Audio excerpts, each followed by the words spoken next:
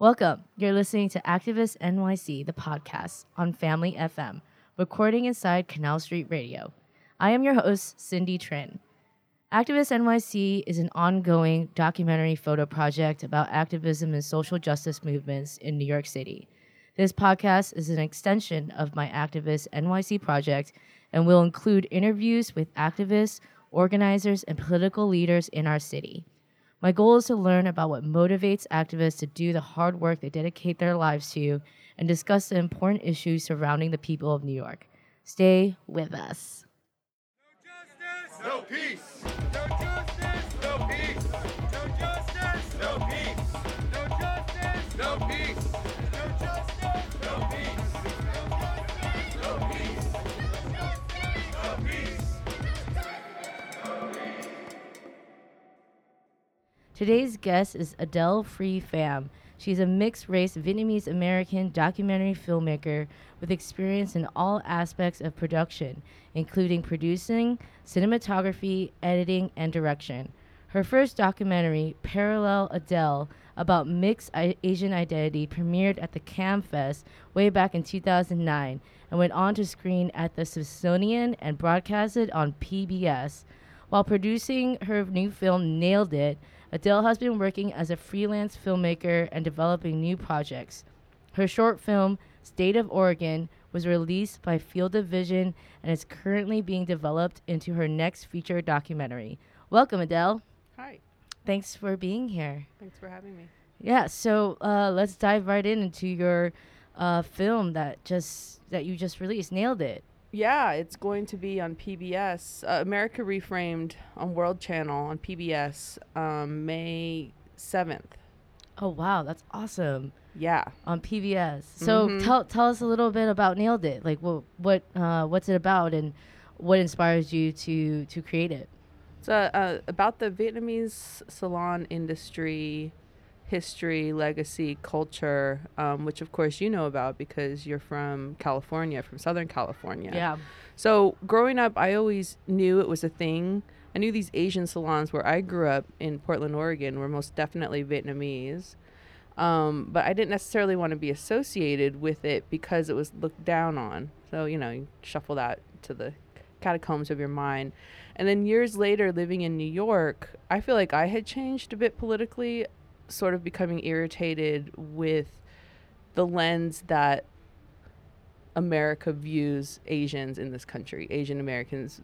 I don't know if they really see us as Asian Americans. And I knew that historically all of these salons are Vietnamese. And what's that all about? Like, why would this one group of people take this business? And so I basically it kind of started out as a lot of documentaries do, just trying to answer a question: why do so many Vietnamese people do nails? And through it, the thing that surprised me most was how much I was missing my own culture. So I like to say that it was a way for me to infiltrate my culture in a peculiar kind of way because I'm observing them. So it's like I'm observing my people doing their thing, trying to figure out why they do their thing. There are a lot of surprising things that I learned along the way. But for me, that was the most emotional, perhaps, that I was kind of creating a context for my own identity in America as a descendant of a Vietnamese refugee. And a lot of the people that you encountered in the nail salons, were most of them women? No, I mean, they were mostly women, but a lot of men do nails. And my main character, who became a co-producer on the film, is a man and an amazing character and hilarious and everything I wasn't expecting to find. So I knew there was really a lot to this story. Pretty much when I flew to California just to do some preliminary research interviews, I knew that I had a really great story on my hands. So like when I actually learned about your film, I thought a lot about that New York Times piece. I don't know if you read it, but back a few years ago, like back in 2015, there was a New York Times piece that came out. It was like an investigative journalistic piece, and it was all about the nail salon industry here in New York. And it talked about how there was a lot of unsanitary working conditions, how there was a lot of unfair labor practices, and how a lot of nail salon employees were vastly underpaid and vastly overworked. And I thought about like the reaction. There was this huge reaction in the public that, wow, this is happening. Like, oh, Asian Americans are struggling. Like, there's this stereotype, right? We call it the modern minority myth. There's this stereotype that Asians are, successful and wealthy, and we're all educated and we have money, but then that really ignores those who don't fit that stereotype, the people that are struggling and working these hard, low wage jobs. And were you thinking about that when you made your film? Like Most about definitely. yeah. Mm-hmm. Most definitely. I mean, my father's one of those Asians that doesn't fit into the myth. First of all, I'm mixed, so my mom is white, but he worked a back-breaking job for like 25, 30 years, okay? And was met with racism every single day. So that's a part of me. That's a part of my package when I look at any socioeconomic situation, really. Like, I think I come from a working class background. And it's sort of infuriating being talked about as an Asian because we don't speak up for ourselves. So that article series came out while I was in the midst of production. So, everybody was forwarding that to me. And I'm like, hold up, wait a second. New York's so funny. It's the only place where the Asian market is not run by Vietnamese people. It's run by Chinese people in Brooklyn. Perhaps some Koreans own those salons. I don't know the inner workings, really. Historically, Koreans have run the nail industry here.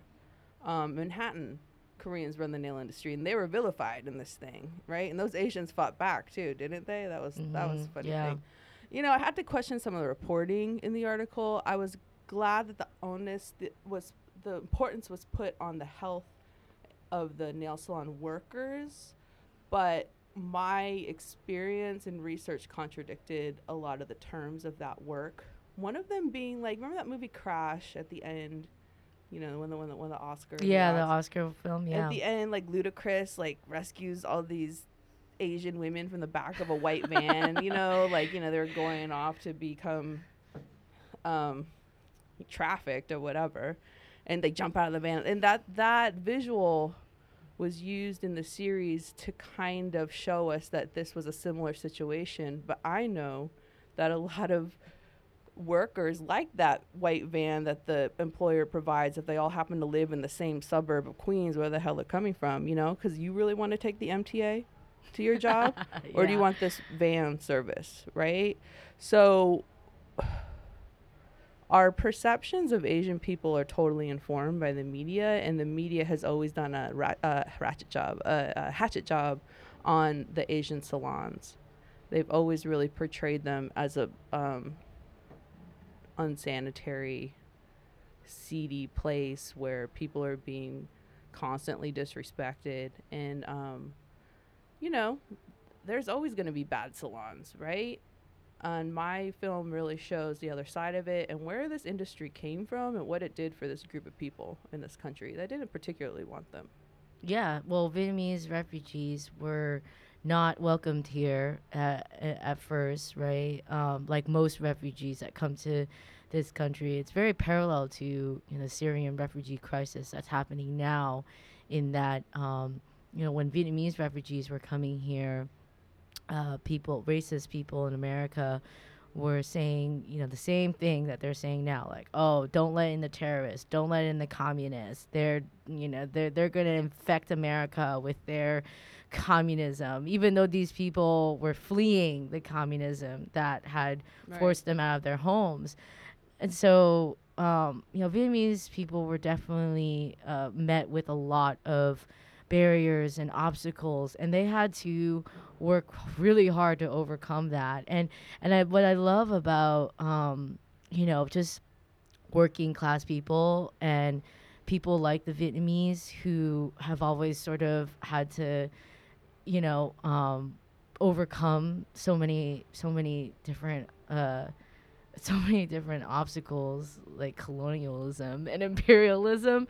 Somehow we as a people have always managed, right, to to pull through and get through these horrible hardships. And Vietnamese people have established themselves in this country. It took many years, right? But we've established ourselves in this country in a sense, and that, and the nail salon industry is such a huge example of that, right? Like how we've pulled together as a community and figured out like a niche for many Vietnamese people that came here to this country. And we are a very new immigrant group, so of course, there's a lot of issues that we still face, a lot of racism, discrimination. I know growing up, like, I still face racism. Well, even recently, didn't you get assaulted in New York City? Oh yeah, that was just like during the time when Trump got elected. But if you were a white chick, that probably wouldn't happen. I mean, people may not know that you're Vietnamese, but they know you're Asian by Yeah. looking at you. Yeah. Sometimes what triggers people about me is me being mixed. I'm trying to think of, like, the vitriol. I mean, I don't hear it that much.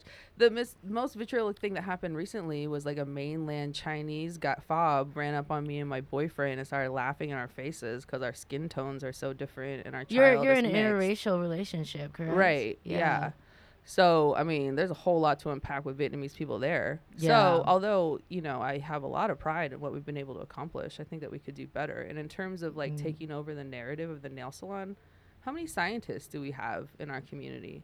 And Really? pharmacists and doctors yeah. and lawyers now. Yeah. So many people in the health industry, right? Are we just going to let the older generation suffer and die if that's what's happening? If that's what's really happening inside the nail salon, shouldn't we be the ones who are really controlling how the lives of our people are affected? Yeah, no, I definitely agree with that.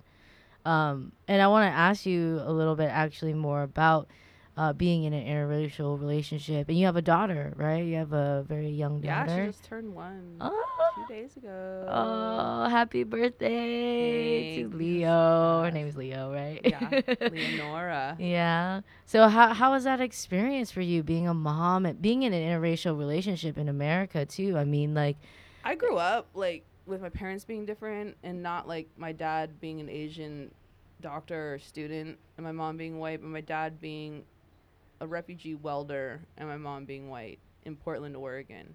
And not everybody likes to see that, especially in the 90s and late 80s. Those are the times I recall.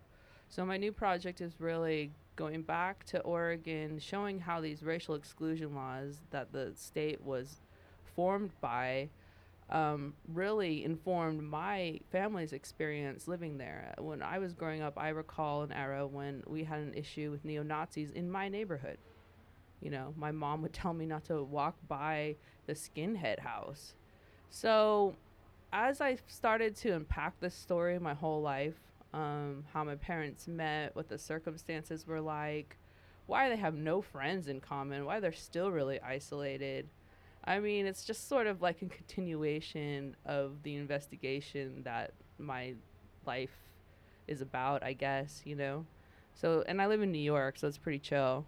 My boyfriend's from New York. It's like when that Chinese guy did that, we just had to laugh. And, like, I had to tell him off a little bit, even though he didn't speak English. Like, what the fuck, man? You're, like, not in the village right now. I don't know who brought you over here, but you need to chill. There's still a lot of anti-black sentiment within the Asian community, right? Yeah, yeah.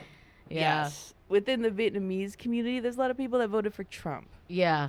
Okay. That to me is so disturbing too, because it's Totally. like, I mean, first of all, mainly because of religion is why, and then secondly because The abortion thing, you mean? yeah, I think a lot of Vietnamese. How many the abortions Catholics- has Trump paid for? Please. I know. How many nail salons But have been lost in his casinos? It's Please. also like a lot of older Vietnamese. I They know. think Republicans saved them, right? Which is a lie. Which is a lie. He coasted on Jimmy Carter. He signed some Jimmy shit. Carter was the one that actually signed the bill to allow Vietnamese refugees to come here. Yet for some reason, Vietnamese people think like, Reagan is like their savior, their white savior. And As they come in here, they see who's on the top and who's on the bottom. A lot of these Right. people got placed in low-income neighborhoods that didn't want them either, but that the anti-blackness was already with them. If you see the way mixed black children who got left behind in Vietnam are treated, you'll see the whole story of our people and what we're really about. So, every Does that- culture has yeah, like, please, these people are racist as fuck, and not all of them, you know. And I think the newer generation, I'm really inspired by them. I wish you would come to see the Trinity Minha screening at Maisels, because she just like incorporated some amazing contemporary poetry into her latest film. And I just thought it must have been from the old school Vietnamese poet style.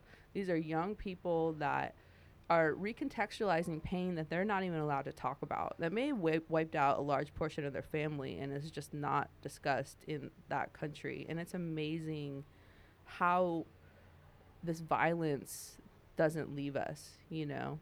Sorry, I don't know how anti-blackness got into this. I'm talking about war babies, right? So I got very upset when I went to Vietnam, like, for the first time 10 years ago, and just, like, it's really sad.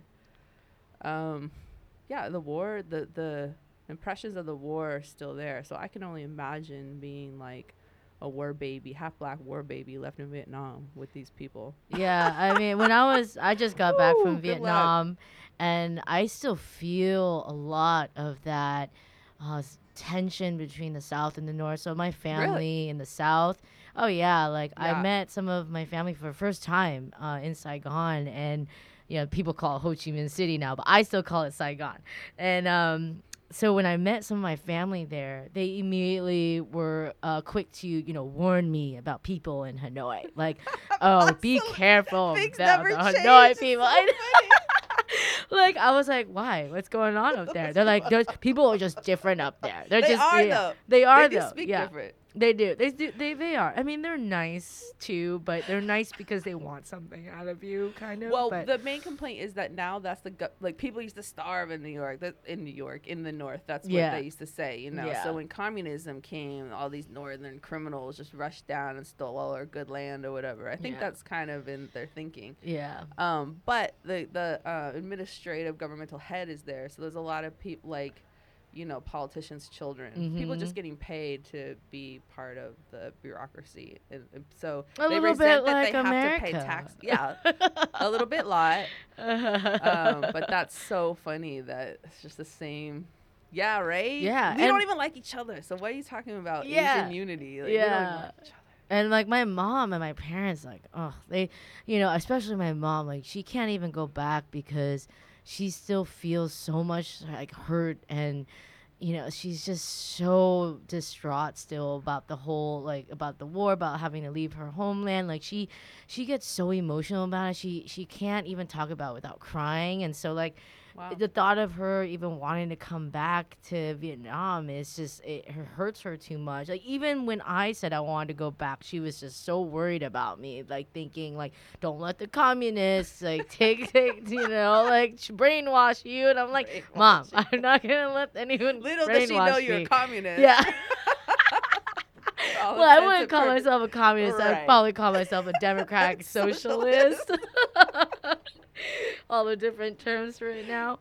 But yeah, I mean, it was very eye-opening for me too, because you know, as a Vietnamese American, I'm constantly battling between my dual identities, between like I'm ethnically Vietnamese, but my nationality is American. Like I was born in America, so I don't quite belong in Vietnam, obviously, because I'm American. I was born here, but because I'm physically, racially Vietnamese, and I look Asian.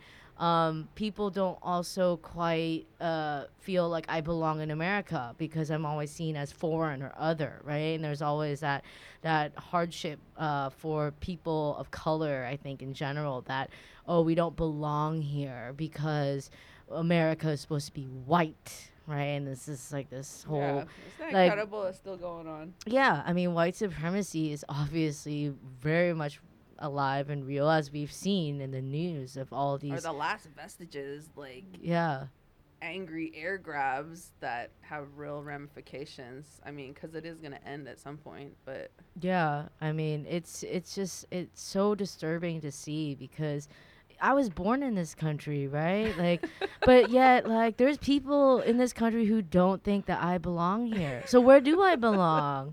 Because you don't belong in Vietnam either. Yeah, because I don't necessarily belong in Vietnam, although I'm wondering, like, do I belong in Vietnam? Maybe. You know, yeah. Yeah, maybe I do. There's people from our generation born here are going back. cute.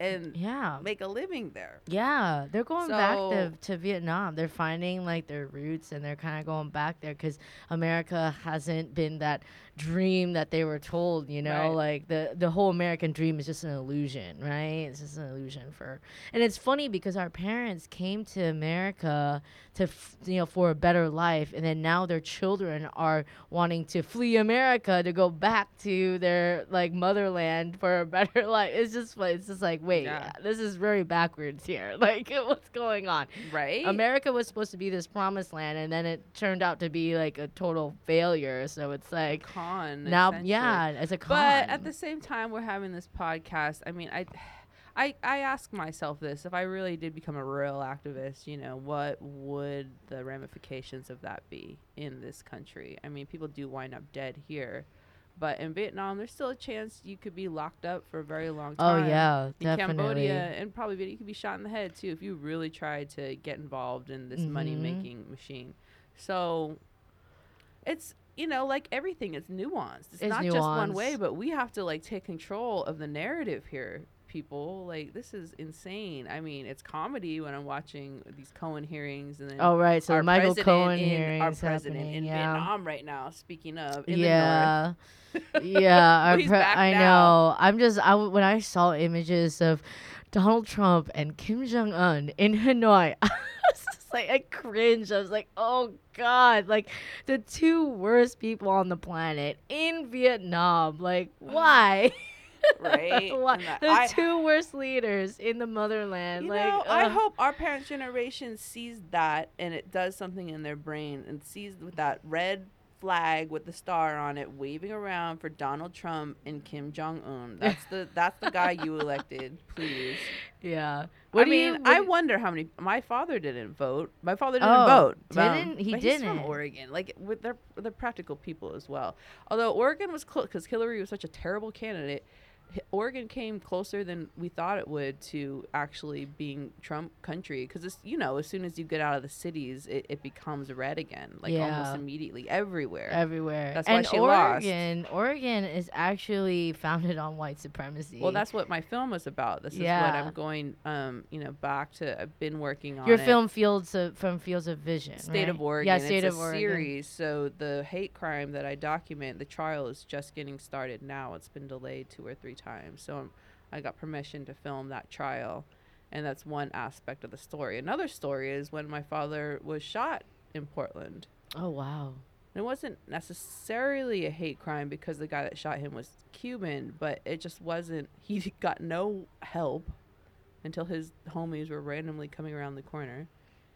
And it wasn't investigated. It wasn't prosecuted. So Oh my god. that kind of shows you, and this was a year before Vincent Chin. Yeah. And it had nothing to do with his job, but he was working with the shipyards at that time, you know, and just the stories that I've heard of what that was like working in that environment was pretty bad. Yeah. For a Vietnamese guy, okay? For listeners who don't know about Vincent Chin, so Vincent Chin was a Chinese man who was brutally murdered by 2 white men who thought he was Japanese, and they were angry because the Japanese auto industry was coming into America at the time. This is back in the 80s, so the Japanese auto industry was coming to America at the time, and so a lot of workers, they were being, they were losing their jobs, and they blamed that on the Japanese. And so these 2 men at a bar just saw Vincent Chin and assumed that he was Japanese, even though he was not. And they started provoking him, and then they beat him with baseball well, bats it's and a killed little more him. protracted than that. I mean, Yeah. he actually beat them up. He had less to drink. There was a strip club, and he's in the strip club, and this was a father and his stepson that beat him to death. Yeah. So they got into some sort of fight, stripper. Yeah. If you watch the film, you see it. Who Killed Vincent Chin? Great Mhm. film. So he actually wins the fight, and then his homie, Vincent's homie, is like, "Let's get out of here!" Right? These 2 white men track him, find him in another area. His friend runs off, I believe. Something happened like that, and they beat him to death. This is not entirely dissimilar from what happened to my father, because Yeah. he kicked this guy's ass, who happened to be Cuban, and the guy came back with a gun and With a ambushed gun. him when he was leaving a bar. Oh my god. So, like, moral of the story is that sounds really similar. control your drinking. Well, That's not the real moral, but you can't trust these white people, so why are you going to act like that? but like these white men like committed like premeditated assault, and Yeah. and none of them so in Vincent Chin's case, those two white men, they never served any jail time for No, killing he's someone. still. Yeah, they never every year, served a day Quirky in jail. Lee, or like a few years Yeah. ago, they did like a amazing troll. Like they just went to his killer's house. I think they're just across the street protesting. For like a day. Yeah. Where does he lives in like New Mexico or Arizona or somewhere. He has his social security. He's fine. Wow. He got away with killing. He this got man. away with killing somebody. Yeah. Yeah. So and we all so know why, but people forget that. Yeah. It's weird that we always this is the only hate crime case that we reference as Asian Americans when there's been more. More. We just don't report it, or it doesn't get picked up by the media. Yeah. But it definitely happens. No, it especially happens all the assault. time. Yeah. And nail salons as well. I've heard of assaults that nail salon owner in Las Vegas who just got run over by a white customer who Oof. looked like a meth head, but she was trying to skip out on her bill, as a lot of people do. A lot of people try to rob nail salons or not pay for service. And, you could, like I just did with my father, you could blame the lady and say, well, she shouldn't have jumped in front of her car like that. This lady shouldn't have mowed her over intentionally and taken her life like that. Like, like, come on.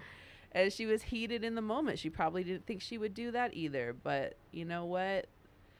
Our lives don't really matter unless we make them matter. And I didn't see a lot of Asian people rallying around this woman in Las Vegas, because I think people are still embarrassed about nail salons and the fact that she jumped in front of the car and this and that. But I can't tell you why. But, Las Vegas is a mess. I've heard about nail salon men being beat up in Arizona. Similar thing, like just moved into town to start a new salon. This is what Vietnamese people do. They go to fallow land to build salons where there ain't shit, because that's like the entertainment for the town women folk. A lot of times, that's why you have that Asian face in your town. And someone doesn't like it, they can beat you up with impunity, if you don't raise hell, and that could get you hurt too, or get you run out of town in some other way. And that's Arizona. I don't even think about these states. I barely do either. Yeah, like I breeze through them. Yeah. I- So I was just thinking about like your films, and you're about to go to Oregon, right, to film this trial. Yes. Yeah. So so that's gonna. And also Teresa Rayford, one of my characters, is running for mayor in Oh, 2020. wow. So that's a big part of it as well. Yeah. She started an organization called Don't Shoot Portland, and Yeah. I've watched them for years now. They just do the work. And with this Yeah. activism game, it's about the work. And It's where about the shit- work. And where shit falls apart is where people don't show up to do the work. Yeah. But I wanted to ask, like, what do you hope to achieve with your films? Like, what is your, what do you, when you're making these films, like, what do you hope to do? Like, change people, impact people? Change people. And Yeah. not always from a moralistic kind of way. Like, it could come from anywhere. That change could come from anywhere. I do it with humor a lot. Each film is different as well. I would like the State of Oregon series to be shown in the public school system, because this was a history that was denied to me, even though I was a product of the public school system in Portland and, straight A student, whatever. I didn't know about this until my 20s. Now it's on the radar. The Atlantic writes about it. Here, there's all these little MTV little video about exclusion laws, but it wasn't like that when I was growing up. So there's some hope in this internet age that information can get out there and get into the ears of the young people. But that's not guaranteed. And honestly, a lot of these young people just have no support in their lives. So there's a lot that we need to work on. But I think documentary film can be a tool for all of it. Yeah. I also wanted to follow up on that and talk about like how documentary film and documentary photography, like, because you're a documentary filmmaker, I'm a documentary photographer, and just like how we can use our skills and these tools to help educate the masses and get people talking about these issues, right? And I think it's so important for us as people with these kind of roles, right? These documentary film and documentary photography, um, to utilize our skill set to, to better our country and And our for that shit to be society. funded and it become a Yeah. healthy system. So We that's need my more goal. funding for it. I would For love sure. for the PBS strain in Oregon to fund this project. So, Yeah. you know. It's just so hard to get like the money for these Yeah. projects, but they're so important, right? Right. But I want to dive into a little bit about being a woman and being a documentary filmmaker, right? Because I know as a woman and being a photographer, it's there's been so many uphill battles, right? Like Yeah. dealing with toxic masculinity and a lot of sexism, and especially in the media, right? It's so heavily white male dominated, and like, what do you think we can do about that as women of color and people of color and like LGBTQ folk to like get more representation? I mean, I think we just have to pay for our own services in a way. Like, of course, we should demand what we should be getting from the federal government, but like, we have to pay for the content that we want. That's Like, so true. why is there no Asian network that's worth a damn? Why is BET trash?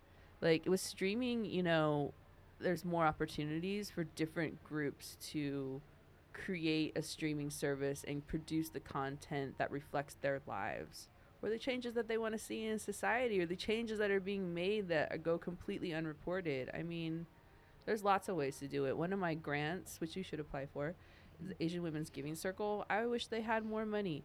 This is Asian women, money-making women who start an organization to fund our own arts projects. We need to be doing that for ourselves instead of like begging for crumbs from these people, because they want us to be at the bottom. At the end of the I've day. applied to that. I didn't get it. A lot of people, and then you get turned off, and you're like, "Fuck, man! I've spent Yeah. like how many hours days, weeks of my applying life." it? Yeah. But Ugh.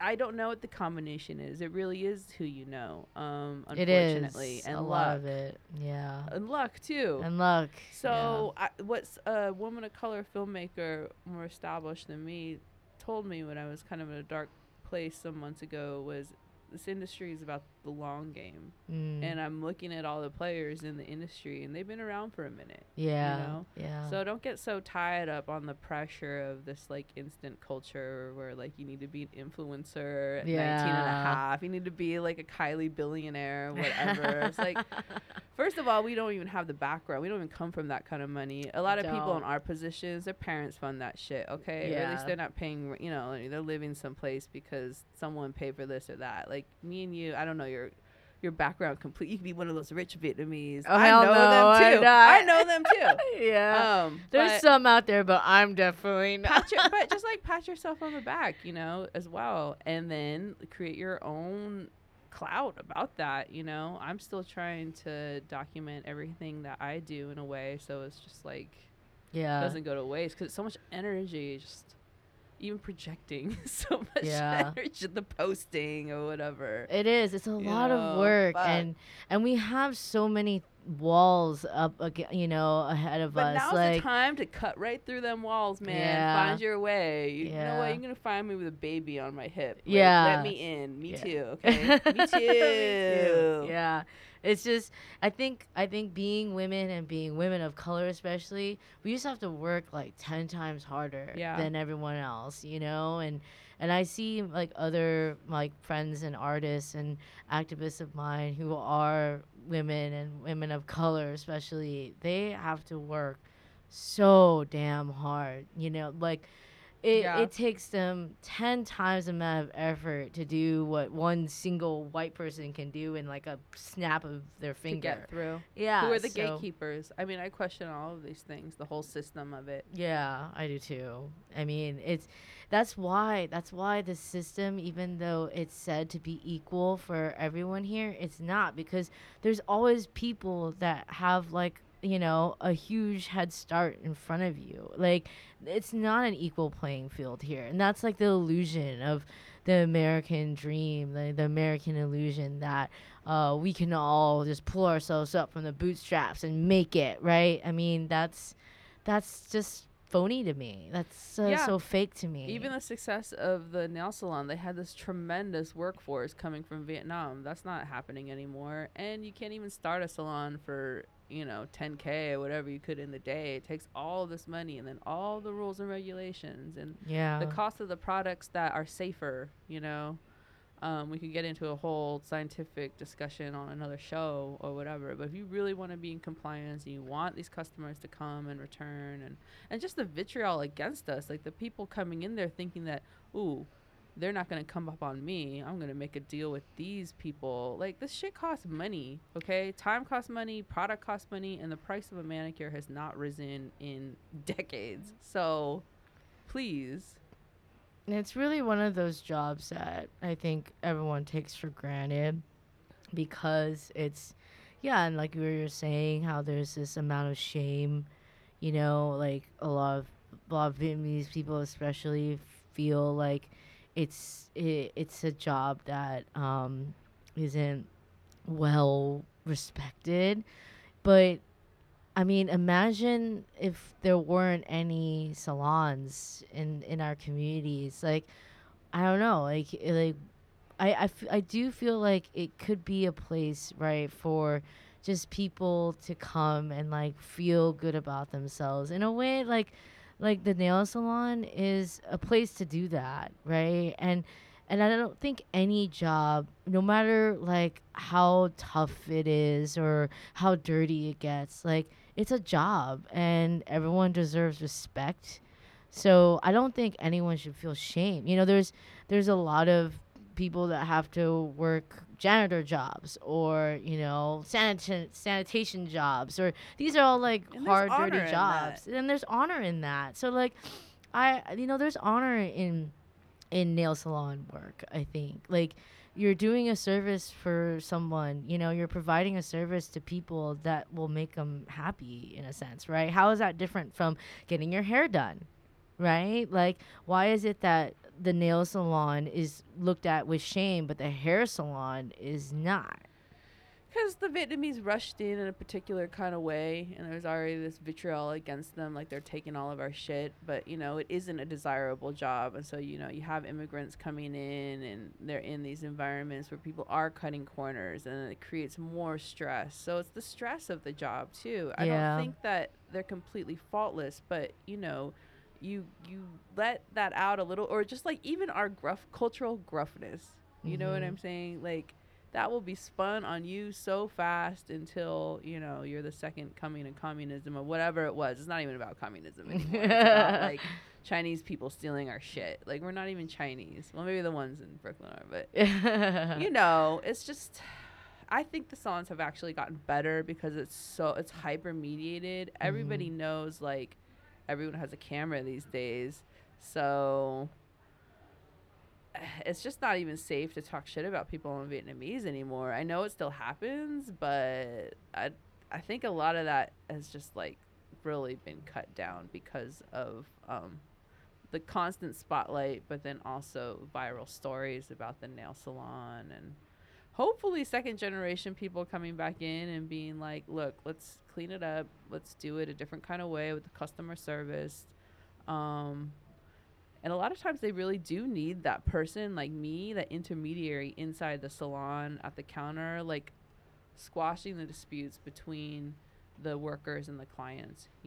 It's like because they don't understand each other in a way, or they already have these preconceived notions about who each other are, even though they're both women.